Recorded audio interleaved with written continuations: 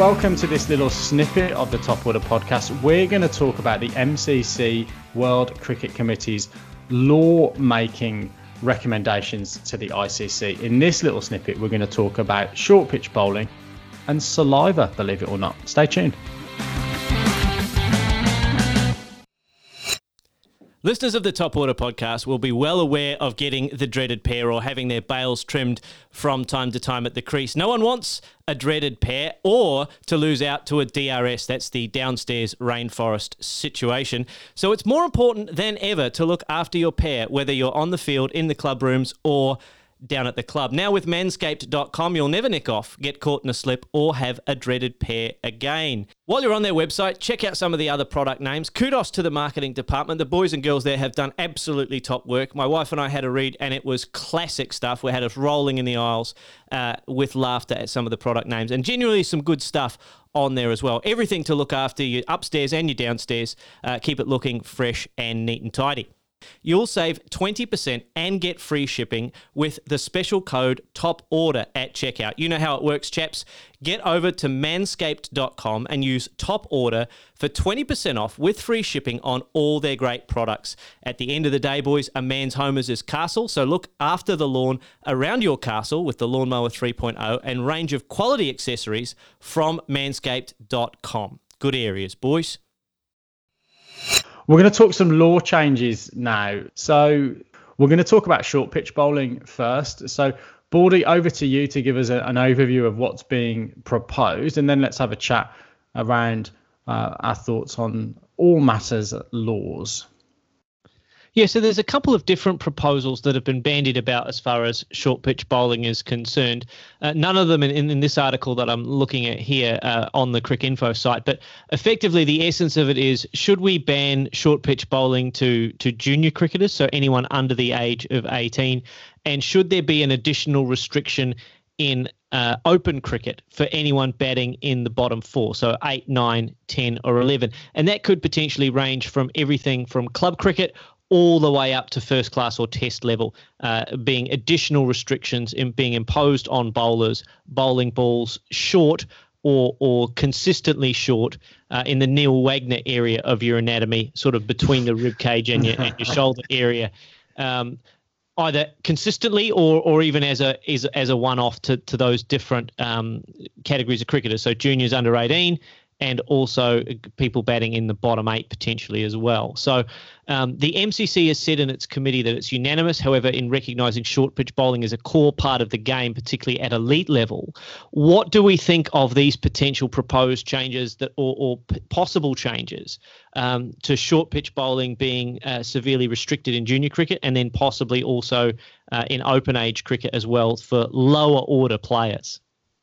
So I think it's a really, really difficult situation because there's an emotional component to this conversation, because we've had some instances recently, obviously Steve Smith, and obviously the tragic incident with Philip Hughes as well, not so far gone, certainly in all of our memory banks.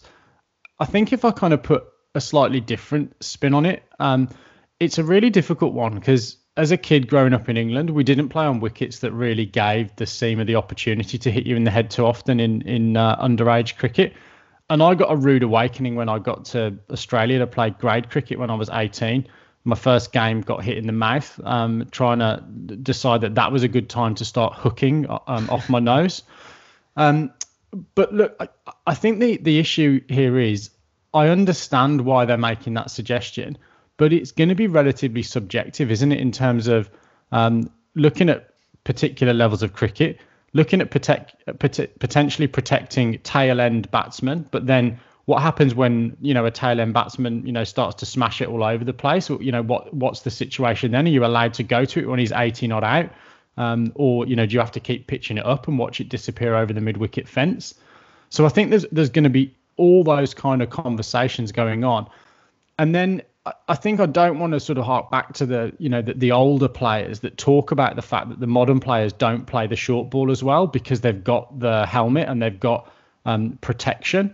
But they'll all go back and say that, they didn't get hit as often because they had to watch the ball. And I just wonder whether or not this might create more of a problem as you move forward if you haven't had to even contemplate dealing with it as you play age group cricket. So look, really, really difficult. Wouldn't want to be making this call whatsoever, because there's clearly that safety piece. And, when you look at your kids playing rugby now, it's so regulated around, the weight of kids that are allowed to play in the front row and all those kind of things. Cricket's got to take some of those strides as well if parents are going to actually let their kids play the game. But really, really difficult to know what the answer is. Raj, as a top order batter, what's your view on these potential rule changes at a junior level and again at a senior cricket level? So I guess I'm very much off the fence. I think it's a poor decision to ban the short pitched bowling. I guess there's a few layers to this onion that Binksy has unpeeled there. The first one I want to look at is the junior cricket. I think banning it there is actually the last place you want to ban it. That's where you learn how to play the fast ball, the fast short ball, and you learn the correct technique for playing that short pitch bowling. You get out of the way of it. You hook it, like Binksy said, or you get out of the way of it. The other one that I wanted to point out was when we were talking about tailenders. Binksy's completely right. How do you identify who's a tailender? Sure, that's easy to do it in test match cricket. Well, how do you do that on a Saturday when you're playing a team you don't know? Well, I can just harken back to that last club match that I played in which, there were a couple of really good top six batsmen that, by virtue of the fact they didn't play in the first week of the game, ended up playing it and batting at 8 or 9 in the second week. And we went from, 70 for 4 to 260 all out by virtue of those guys coming in, being legitimate replacement players and batting in that bottom order. Did you get a bat in that ball, day? We'll swiftly move on to issues more important and more relevant.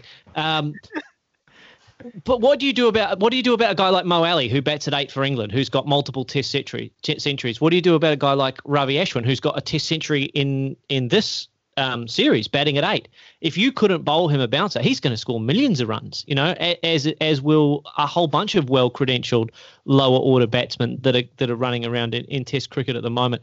I understand the safety aspect of it, and it's an interesting perspective you've got there, Raj, that when you're a junior cricketer, that's where you learn to play your shots and learn defensive techniques and how to deal with those kinds of balls. Stuart, what's your view? I mean, you batted in the lower order like I do. What's your view on short pitch bowling here and potential changes to the law? I would have certainly been a much better batter if I'd never had to face short pitch bowling. It was definitely not a strength of mine, but I just think it's way too hard to police, right? I mean, what do you do? You guys mentioned all the players that legitimately bat there. Why can't Michael Bevan, someone like that who notoriously was said to struggle with the short ball, what's to stop him batting 8 in Test cricket? Or, why can't you could just manipulate this so many different ways, and I just don't see how they can do it. And it's really interesting that you raised that, because there already is, as I understand it, in the laws of cricket, a way for the umpires to call out bowling that is repeatedly intimidatory and dangerous to the batsman. And so the umpires already have a framework in which they can make that decision, right? We're talking about stronger mandates or some kind of quantitative-based mandates for that, because the umpires already have that within their discretionary power. Can you ever recall that being used, Baldy? I can't ever recall it being used in first class or international cricket. I imagine that occasionally a very, very strong-willed senior umpire will have pulled that out in a club game where, a batsman maybe like me, is getting roughed up and it's actually proving dangerous to that batsman's health. And I can imagine that could potentially happen in maybe in a club game, but I don't think that would happen at first class cricket, not certainly in my memory. It happened in the 80, geez, poor here that I don't know the exact year. It's 85, 86, where Hadley got all the 15 wickets at the Gabba and things, where it happened in that game where, in a ridiculous way, where I think it was Lance Cairns or Martin Sneddon or someone who just was not a scary fast bowler, was bowling to, I think, the 10 or 11 for Australia and bowled a bouncer, nicked him off actually, and it was given not out because of, predatory short bowling. Oh, the Australian umpiring, surely. But I think, back on the realistic point there, I think you're totally right, Baldy. That's the answer. When the umpires just have to have the mandate to actually use the rules that are in there, because you touched on the safety piece before, Binksy. I mean, Chris Martin, you don't want Brett Lee running in and bowling 6 bounces in a row at Chris Martin, because he actually isn't equipped to defend himself in those situations. You don't. He should be. He should be, though. Well, I agree. I guess, and I guess the answer is, the answer is he can have one pitched at him, and if Brett Lee is running in and not trying to actually get him out, like if he runs in and bowls 5 Yorkers and Chris Martin keeps them all out, then sure, you bowl a short pitch ball. But I don't think that, break his effing arm, which doesn't refer to Chris Martin. That was Jimmy Anderson, I think. But, I don't think you want to be in those situations where actually someone is going out with a mandate to injure someone who doesn't have that thing. But, on how you do it, I don't know how, because everything that you do is going to be so subjective. So one of the things that's just sort of running through my mind is the rugby analogy, where they do have a grade that's based on weight, don't they? I think it's under 85 kilograms or something like that, and that's primarily a safety concern. So I wonder whether or not you're actually going to have 2 grades of recreational cricket if you were to police this properly, and one where you're saying, hey, in this your averages are going to be a bit higher, and you're chatting the bar, and your ability to really go out on the circuit is going to be a lot better, because you're going to get to smash loads of half volleys around. And the other is the tough stuff, is the stuff where that is allowable. But yeah, then how does that sort of make its way into the elite game? I think is the question. Why aren't we just talking about making the equipment better? Why aren't we just talking about making helmets that ensure that people don't get hit? I know you made the point, Binksy and Raj, that if people have helmets, then potentially they're not playing the short ball as well as they could be. But that then they're not good cricketers. Then they're not. They don't have the ability to score runs all around the ground. Why aren't we just working on making helmets as safe as possible so that this doesn't happen? I think the only way we could be safer is if we commission Robert Downey Jr. to make an Iron Man suit, because seriously, I think that the protection is there. If you're getting hit in the back of the head, I know that we've had examples, very recent, where it has happened, but something's gone wrong in that situation. That something has gone wrong. I feel like I'm not sure why we are talking about this. And from the perspective I'm coming from, are we talking about making sure that everybody is safe, or are we talking about getting people more involved in the game? Do we see this as a barrier to people playing the game? I think that cricket authorities are front-footing the possibility of injury or significant injury to young cricketers as a result of an impact to the head. And we've seen a trend in a lot of contact sports where prolonged and repeated head injury has resulted in really, really bad mental health outcomes and brain injury outcomes. I think cricket are trying to get ahead of that. Cricket is a very different game, though, where you aren't struck on the head very often. But when you are, it's a very, very high impact, high energy collision. There's not a lot of weight behind a cricket ball, but it is moving incredibly quickly, far, far quicker than a rugby league player, even a good one, can travel. And it is effectively a missile that's striking you. So I think that's why cricketers are trying to get ahead of this potential problem. Whether or not we're going too far by banning all short pitch bowling at a junior level, it remains to be seen, particularly if helmets, as far as I'm aware, in Australia and New Zealand are mandatory for all cricketers, all batsmen, all wicketkeepers standing up to the stump. So there's definitely the protection element there. I think cricket is opening the conversation to, are we going far enough? Let's move on to... Just one other question. So if we're going down this line, surely, Stu, you can never bowl with a short leg either. Yeah, well, that's the thing.